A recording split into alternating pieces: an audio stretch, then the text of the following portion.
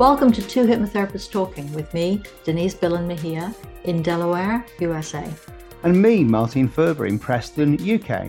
This weekly podcast is for anyone and everyone who'd like to know more about the fascinating subject of hypnosis and the benefits it offers. I'm a clinical hypnotherapist and psychotherapist. I'm a retired medical doctor turned consulting hypnotist. We are Two Hypnotherapists Talking. So let's get on with the episode. Yeah, and let's get on with the show indeed. Denise, introduce our guest this week. Well, I can't. I can read her name as Beverley Densham, and I know her sister's Julie, but I don't know very much about Beverley. So let's make her introduce herself, shall we? Bev, what would you like to talk to us about today? I know you're not a hypnotist. We've had a couple of people on who aren't, and we're absolutely fine with that because everything's all holistic, right? How do you help people? I love to help people with their bodies, their minds. I'm a mindfulness Pilates teacher of over 25 years now, an author. And yeah, I originally started the teaching journey through my own personal pain. I had back pain and I was in Australia and I'd been to a sports injuries clinic, and I found I was introduced to Pilates. I'd never heard of it, a form of exercise. And I realised it helped very much. And after a quite a severe road traffic accident, I was like, what on earth am I going to do for a living? And I'd done this sports science degree. I was fascinated by psychology and mindset and how the mind can help the body, but also and how exercise can help the body and the mind. So I ended up having in-person studios in Hertfordshire for 16 years. Then I set a goal to move to Dorset by the Sea, which is my happy place. And I now have a Zoom studio teaching mindfulness Pilates with either one-to-one, or I teach small beginner groups of up to 5 people at a time, or maximum 10 in my classes. Has that replaced your teaching in the physical world? Have you just morphed into just doing Zoom? 99%. Today I have been 90% on Zoom, and I have been sort of a little bit at the studio down the road in person, but 99% of my work now, because I discovered it's because of the pandemic, but then because it works and because clients are benefiting just as much, and I can see what they're doing as long as their camera is set up properly on their laptop and like the screen is set at the right exactly angle. Like hypnosis, but now people are so much more comfortable in the online world. Yeah, and I think as long as that you know you're teaching it properly, you can see what they're doing, you can correct their alignment, make sure they're in the correct position. Yes, demonstrate each exercise, then sit up, talk the client or clients through. And it's great because you can see them side on if they're lying on their back. You can see a little bit of the floor, you can see their mat, you can see their position.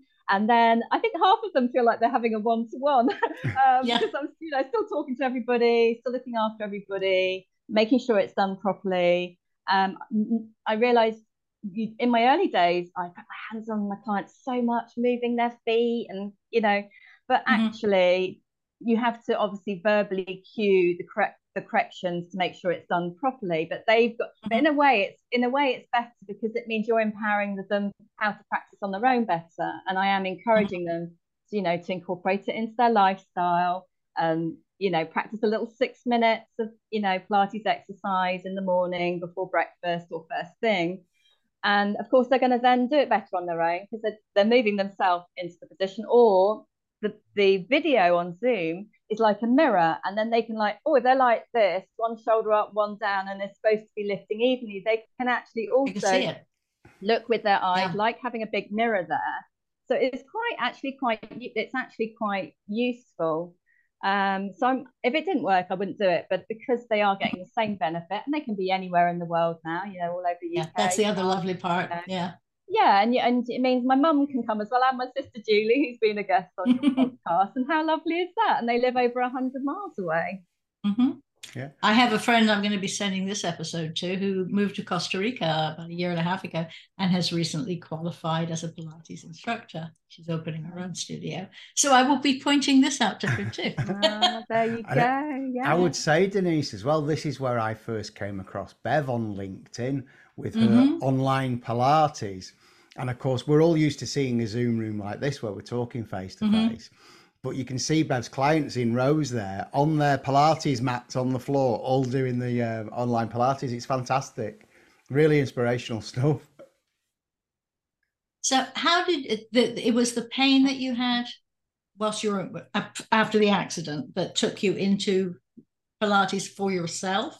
Yeah, initially for myself. Initially, it was the initial thing was having back pain in Australia, and that's when I initially got into the Pilates, and that was in Bondi Beach in Sydney, and it really helped. But then when I was working in Darwin in northern Queensland, I was involved in this very severe sort of road traffic accident when I was cycling to work one morning, and a car hit me when I was cycling to work, and thankfully I was wearing a helmet because my helmet did smash the windscreen. The second impact was my wrist shattered on the bonnet of the car, and I had to have an operation here to plate and screw the wrist, and then my back landed on the road. But I said to Martin before, it wasn't just a physical rehabilitation. Of course, I saw the surgeon, I saw the physiotherapist once I was back in the UK, but it was also a mental rehabilitation, things that I'd never experienced before.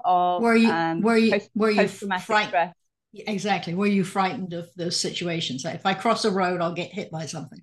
Yes, certain things would trigger me into a panic attack and reliving and just constantly, until I had the right therapy, reliving the experience and that high anxiety, and ended up with depression and very, very severe chronic fatigue, actually. And so I went on a whole sort of a road to recovery. So I obviously saw the right, medical professionals, and I did see a psychologist actually, and did the cognitive behavioral therapy. For me, it was another form of therapy which really helped me heal from that point of view, which is really helpful. And then the Pilates, I was like, I'm so glad I found it, because it gave me something to do. It gave me something, it gave me something positive to focus on. And I even did I loved it so much, and it helped me so much, body and mind, and in that mental healing as well. I remember training as a teacher over 25, quite a bit over 25 years ago now, actually with the splint still on my wrist and not being able to use that left part of my body, but they were quite happy to have me, and I was so happy to train, and that's what inspired. I was like, wow, this, because it had helped me so much with all my aches and pains and recovery. I was like, I really would like to help other people with this, and I opened my studio straight away. Actually, I was lucky. I found somewhere that had a car park amazingly at the back of a leisure centre, and I was able to start with just a few clients and a few classes, and it actually built up to me having a team of like 5 teachers and a full-time admin, and then I had a second studio, a big studio and a little studio. I mean, sort of maximum sort of 9 clients and maximum 4, so 1, 2 or 3 or 4 clients. And it was just I helped hundreds of clients a week actually there, and it did do well. It was successful, and then I moved here and started all over again. Yeah. What prompted the move? Okay. Well, sorry, if it's bad, you don't have to. It is you bad, can make something up. We won't know. No, it is bad, but I'm happy to share it. Are you sure? Because I can cut it out if you want. We can just ask a different question. I did experience a traumatic divorce of emotional and psychological abuse, and I did end up calling police and social services, who took me and my 3-year-old son away at the time, actually. And it took a lot of healing, and I set a goal. I was like, actually, where do I want to live for the rest of my life, as I became more and more healed? And I still managed to run the studios, which I think is a miracle. But 4 years later, I'd made this goal, and 4 years later I achieved it. The sea is really my happy place. And I was like, actually, for the second half of my physical life here, I think I'd like to live by the sea. And I'm still really, really close to my sister Julie and my mum and dad and family, but we just have to pop backwards and forwards, or we see each other on Zoom many times a week, and then we go to. So so I started all over again, and I really did start all over again, because Well, you started all over again, but now you've got this huge fund of knowledge, oh yeah, it's and you amazing. know that you can Yeah, be exactly, Denise. successful. Yeah. Yeah, do you know? Yeah, a couple of my friends have said that to me recently. Like, I've done it before, and I can do it again. And it's just educating. It's a bit like with your. By the way, such a fan of the work that you both do, because I've seen it transform somebody very close to me who had, horrendous mental health, and 4 sessions turned their life around from being on a waiting list with the NHS, and they went privately to see somebody like yourselves, and 4 sessions, and the turnaround has been incredible. So, but it's about educating people, isn't it, in your work and in my work, that and seeing evidence of it, of course, that you're getting those same benefits and results for the client. It is, isn't it? It's preconceptions, though, some of it. I mean, there are lots of preconceptions about hypnosis. It's swinging watches or... Unfortunately, fueled by the movies and TV. Yeah, but yeah. understandably, for entertainment services. But then mindfulness, for example, my first impressions of it were that you could sit there for 25 minutes staring at a blueberry, and getting in the moment, sort of thing. And then when somebody explained it to me fully, and then I did my own research on it, it's like, yeah, I get it. I absolutely get it. And I could absolutely see the benefits of it as well. One of the first questions I asked at Hypno College back in the day was, what's the difference between hypnotherapy and mindfulness? And my tutor gave me a really good, simple explanation, saying mindfulness is where we are getting ourselves into the moment in our own headspace and trance, whereas with hypnotherapy, we are being guided into a trance. And I thought that was a really simple and accurate explanation. What do you think, Bev? That's really interesting. I mean, I ended up calling it mindfulness Pilates. I mean, I think so many things can just be mindful anyway. I mean, to me, Pilates exercise is mindful anyway, because there are 8 principles of Pilates, and it's about being in the moment with each. You've got breathing. The 8 principles are breathing, relaxation, centering, which is your core stability, working your deep abdominals and having that back support, alignment and being in a good posture and alignment and position during each, whether it's strength exercise, core stability exercise, back strengthening exercise, stretch, whatever you happen to be doing, whether that's sitting, standing, lying down. When you have a client who has a particular... Sorry, go ahead, sorry. The last one, sorry, because I've started describing it, because I have it like... Are you seeing it in your head? It's okay. Yeah, carry on. So relaxation, breathing, centering, alignment, and then you've got concentration, coordination, flowing movements, and stamina. And basically, the more Pilates you do, the more stamina you get. And when you keep learning, you keep improving in each of those areas. So sorry, my interruption was to ask you, how do you deal with people who may have a particular challenge when it comes to the posture or whatever? Obviously, when you had a broken wrist, you had some challenges, but there are people who have balance issues or have had neurological damage of some kind. Do you need to see them as individual clients? Is it just too customized to be in a big group, or do you see only people who've had stroke victims in this particular class? Okay, so it really depends. I mean, I do work at a physiotherapy clinic as well down the road with neurological things. One of my close local friends is a physiotherapist and a Pilates teacher, and I actually shadowed her for about 6 weeks in her classes, actually, because she wanted me to take over her Parkinson's class. This was pre-pandemic. Her Parkinson's class and her back pain, one of her back pain class. So I shadowed her for 6 weeks. The back pain stuff is very everyday for me, and I'm very, very good at helping people with that.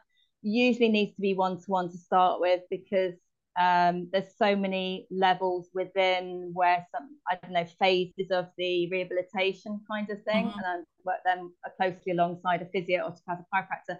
When it comes to some neurological things are not my zone of genius. So I have, for example, taught somebody with MS. However, I worked very closely with the physiotherapist. I taught them in person. Their wife came along as well.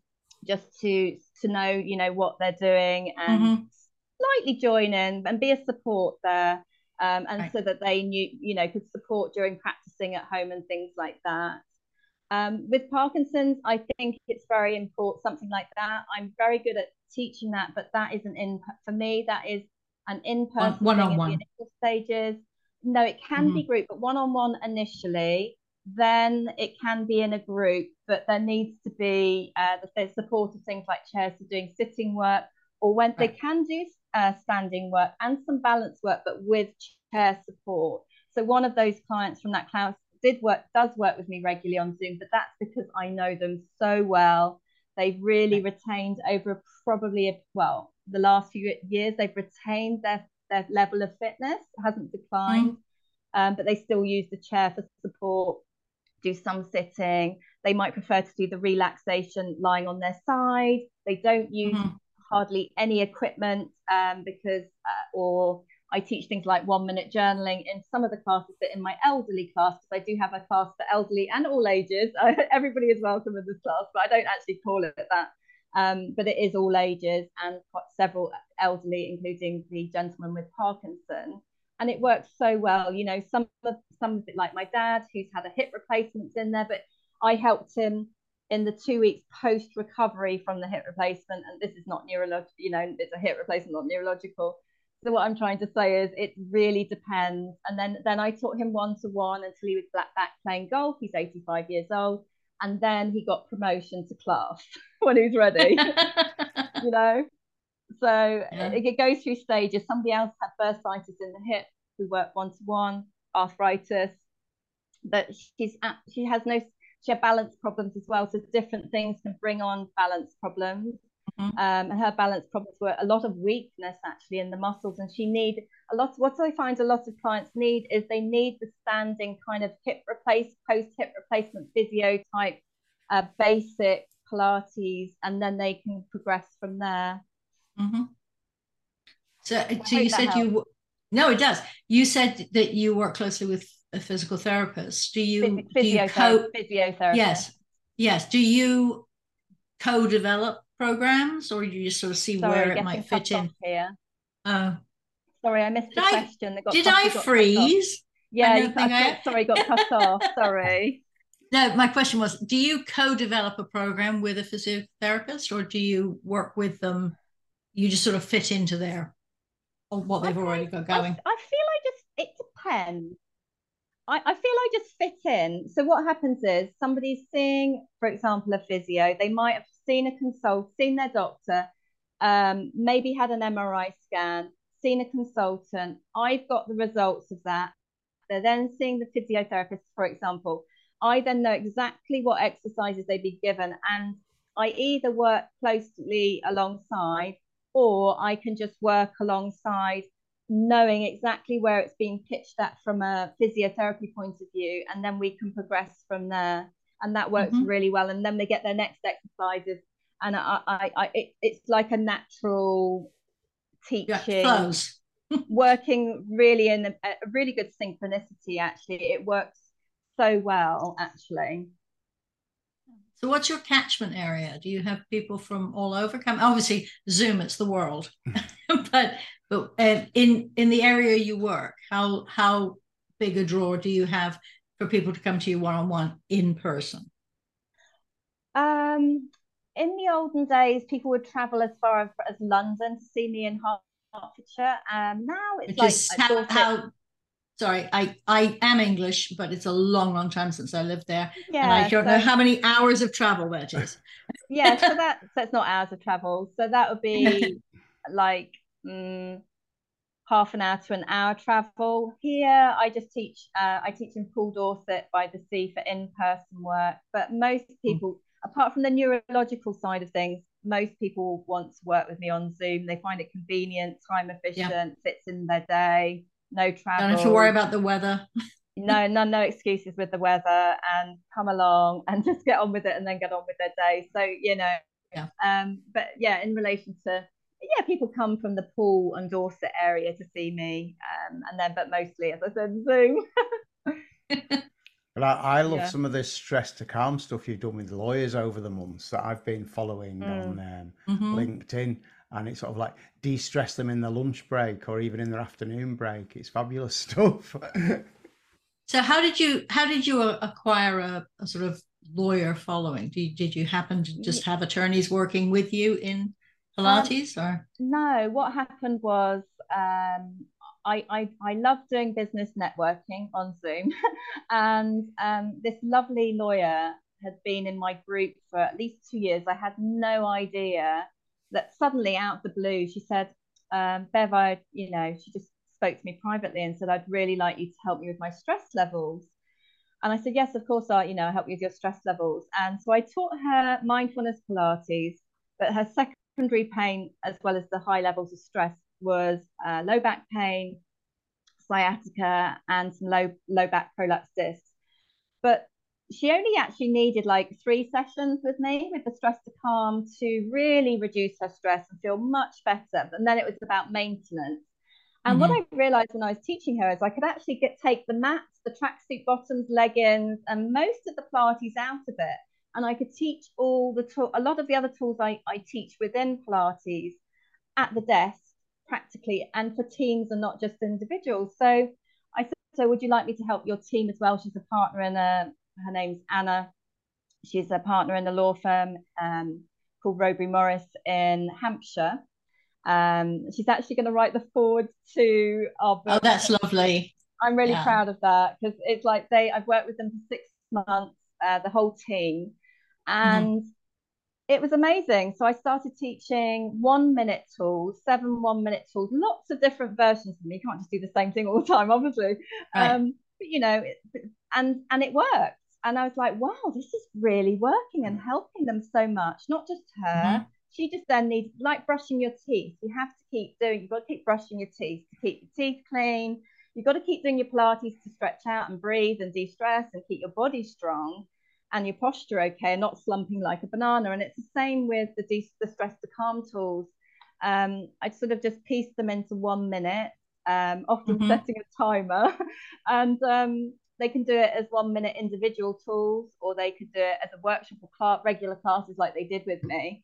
And it sort of went from there, really, teaching, meditation, how to use positive affirmation, stretching for the head, neck, and shoulders at the desk, power stretching with the, high power pose positions.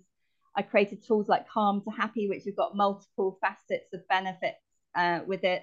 1-minute journaling, which I love the fact that quite a few doctors seem to be recommending it as well these days.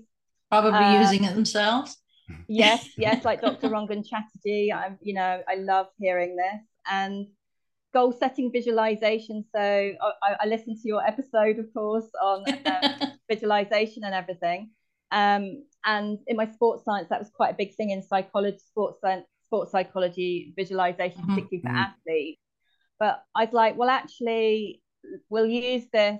I might use it as well in injury rehabilitation with clients as well, who might have had a broken leg, and I help them, at least they can still come to class, but not use that bit of their body and visualize what they're doing. But I do that at the desk with the lawyers or corporate, where they visualize a personal goal, take them into that relaxed state and visualize a personal goal.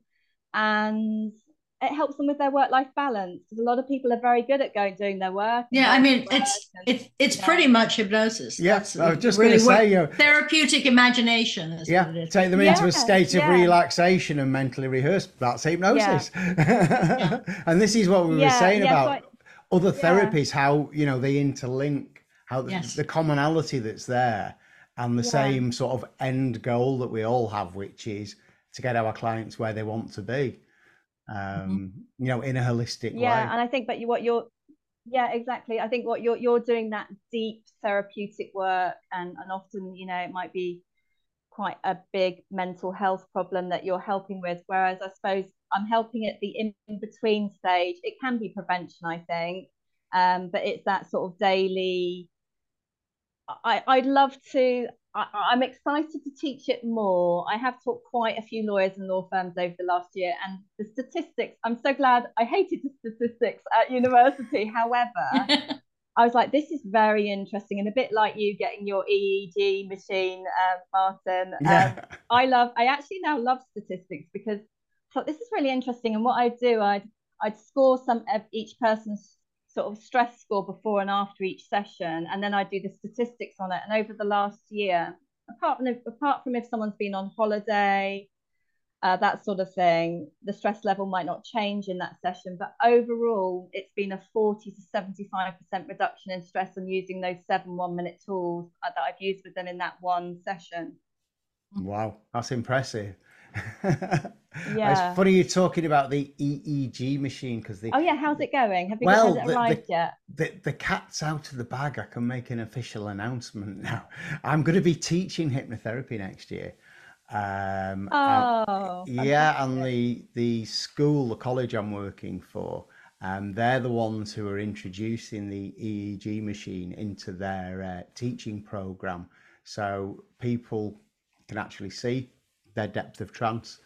Because it's one thing explaining it to people, and of course, as we say about misconceptions, pseudoscience, this, that, and the other, people can actually see with this imaging equipment what happens to their brainwaves when they're in hypnotic trance as opposed to when they're just relaxing, because there's a difference. But yes, I'm going to be teaching hypnotherapy next year. Fantastic. I'm very excited for that. Yeah, I am too. Yeah, that's really, really good. And all your mental health first aid work as well. It's also I'm on another course. Important. I'm on another 2-week training next week, so I can deliver their entire portfolio. So that's another 2 weeks when I will just be blinkers on and head down concentrating. Okay, we'll get ahead and record some stuff before you go into hibernation. I think what I think is very interesting is that everybody carries their stress in a different place. Mine is between my shoulder blades, and I will notice the pain before I realize I'm stressed. I'm not sure if that's teaching me, but everybody has it. Some people get headaches. Some people have lower back pain. Some, oh, you're a headache person. Yeah. Do you work much with like headache clinics or any of that? I haven't, but I am very interested in it because after childbirth, I nearly died then, actually. Well, I won't tell you too many more sad stories, but I had a preeclamptic fit. And so did I. Oh my God, that thing of commonality. First child, 5 hours after delivery. Sorry, Martin. You'll never be able to share this with us. It's okay. I'll talk about testicular trauma instead. Well, it's important we talk about these things, though, isn't it? Because absolutely. Like looking at all of us today, you wouldn't. Was yours postpartum? That's really important. Mine was at the very end of childbirth, actually. Oh. But the baby was fine. Well, we went into special care, and I was in intensive. I was in intensive care. Yeah. But the headaches and the difficulty with light after that, they were wondering if there was any brain damage in any way, because anyway, I had the brain scan, that was okay. But having suffered from those headaches and then a period of migraines as well, what was very interesting, what I experiment on myself sometimes, like sometimes I've managed to heal a migraine myself within about a minute, purely because of doing some head and neck stretches, which are more the physiotherapy type, sort of neck stretches, eyes closed in the dark, sitting on a bed, and doing all the very basic good posture and neck stretches. And sometimes that took it away, and other times I'd have to have a sleep as well. So I sort of have a personal interest in it. I haven't actually worked with any particular clinics or anything like you said, but I have noticed that there seems to be, from my observation, a big correlation between posture, muscle tension, and not doing enough head, neck, shoulder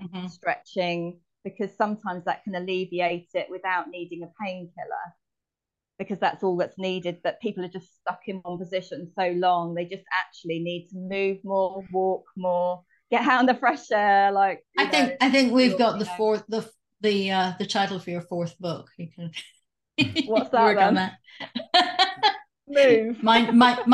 Mindfulness for headaches. I think that it's just very exciting. I'm really interested in talking to my friend Amy, who's now is a newly minted instructor. She's practiced Pilates for a long time. I don't know if she's got a particular niche that she's working with, or just anybody who wants to go down to Costa Rica and have a lovely time. Ooh, that sounds fun. Yes. Yeah. Exactly. It's funny, I did all the training and absolutely everything, and I had all the big equipment. I had 11 reformers, 4 rehab reformers at one point, with all the springs and pulleys and Cadillac and you name it, I had everything.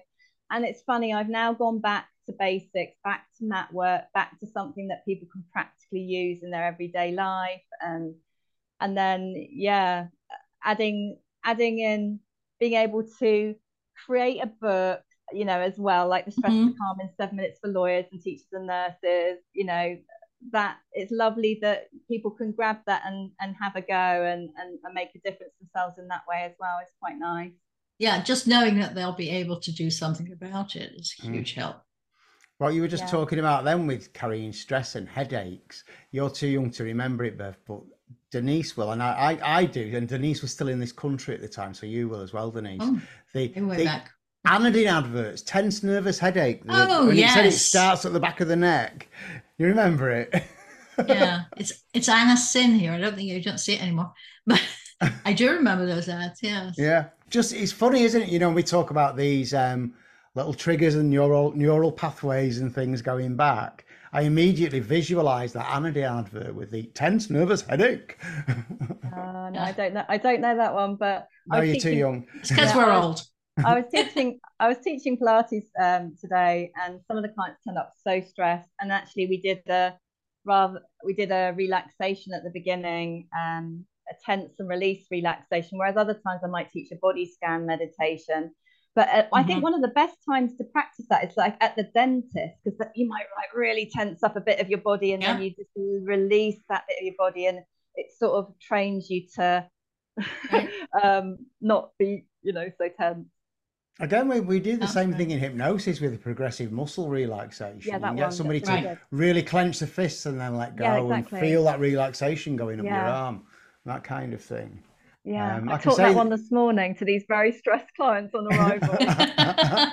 Yeah. No, but it's great. It works, and this is why we wanted to get different guests on the show, because the commonality is there across all the holistic type of things, and that's really good. No, really, really good.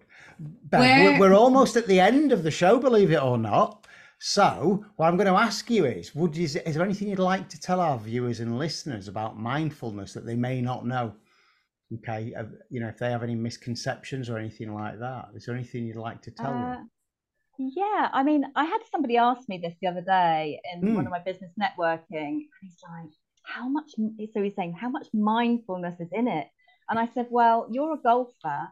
I would also call golf being very mindful, because you've got to concentrate, and you're aiming to hit that ball towards that hole or whatever. So that is also mindfulness. He's like, oh, right. So I think you can be playing tennis, you can be playing badminton, golf, squash, you can go on a mindful walk, but I think everyday life for everyone has mindfulness in it, but whether you like the word or not is another matter, because I find some people don't like the word, but that's because of the prejudice from the woo-woo side of things. Okay, well, it's just being in the moment. Of course there are in-depth ways of teaching that, but I would say if a practitioner or like yourselves resonates, and it's by the way, hypnotherapy is wonderful. Book in if you know anyone with a mental health problem, please. Don't wait on a waiting list, just book in with them, please. That's what I would like to say very strongly today. Otherwise, I think it can just and I think you like somebody's teaching style, you like their personality, you know they've got the qualifications, the experience. Bonus if somebody has a personal experience, like Martin has that personal experience of recovery from both a traumatic past work situation and from a weight loss situation. I mean, that person then becomes a role model as well. And then obviously Denise, you've got that your doctor's background as well. And I think it's just whatever resonates from I think you can tailor it to each client as well. So that particular golfer, I know he wants to book in. He's had back problems on and off and on and off. And eventually he'll book in when he realizes he doesn't have to do 1 minute journaling and a 10-minute meditation. And that is absolutely fine. You know, I think you tailor it to each person that comes along. I think but of course you've got each person's got their own style as well. And I think mindfulness, you know, and mindfulness Pilates, or as you say, the mindfulness in what you do, is just incredibly valuable. Well, it is, and it's important to, you know, get rid of these misconceptions people have by explaining it clearly, as you've just done. It's the same with hypnosis. As soon as you explain to somebody they actually go into hypnosis several times a day naturally, and you give them examples of it, then they click, they realize, yeah, okay, yeah, they get it, as it were. Exactly. It's like you were saying in one of your other episodes on your podcast, you were talking about visualization, and you were saying, oh, people can't visualize. And then you're saying, well, what color's your front door? What's the number on your door? And you're like, oh, is that all that visualization is? And it's the same when I do it with people, and they're like, okay, I can do that's it. That's it. You've got to make it relatable, and then people realize, oh yeah, I can be mindful. I do go into hypnosis. Yeah, absolutely. Yeah. When there's a bit of, I think also I find a lot of people I work with appreciates a bit of science and research behind things, and that's what we're doing with our books as well. There's science and some research behind every single tool. But one of my favorite studies I heard from Dr. David Hamilton was called the piano study, and I find it quite fascinating. So half of the participants in the study had to play the piano. I think it's for about 2 hours. They played, you know, certain notes. Or physically on the piano, and the other half of the participants had to mentally and visualize playing those notes on the piano. And then the brain scans afterwards, they couldn't tell who had physically played the piano and who hadn't. And I think when you bring these other research, I think a lot of people find that very motivating. Like, wow, so if I do that and that, what a difference. Creating action and working in the mind is so powerful. So thank you. Yeah, thank you for that. That's right. Yeah, there's increasing evidence out there all the time on these things, which is great. Bev, we're almost at the end of the show, so I'd like to thank you for coming on. We're going to put in the show notes how people can get in touch with you, and the title of your upcoming book as well. But Denise, I'm going to leave the final words to you. I'm going to be in touch with you. I think there's some collaborative work we may be able to do. So it was really nice meeting you. It was a pleasure to meet your sister, and it's a pleasure to meet you. And next time I'm in Britain, I will come down to Poole area, because I used to spend my Sundays there quite often as a child.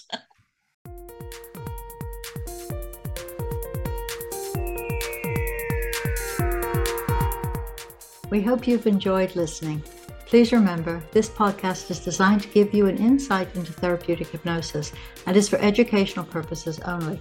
So remember, consult with your own healthcare professional if you think something you've heard may apply to you or a loved one.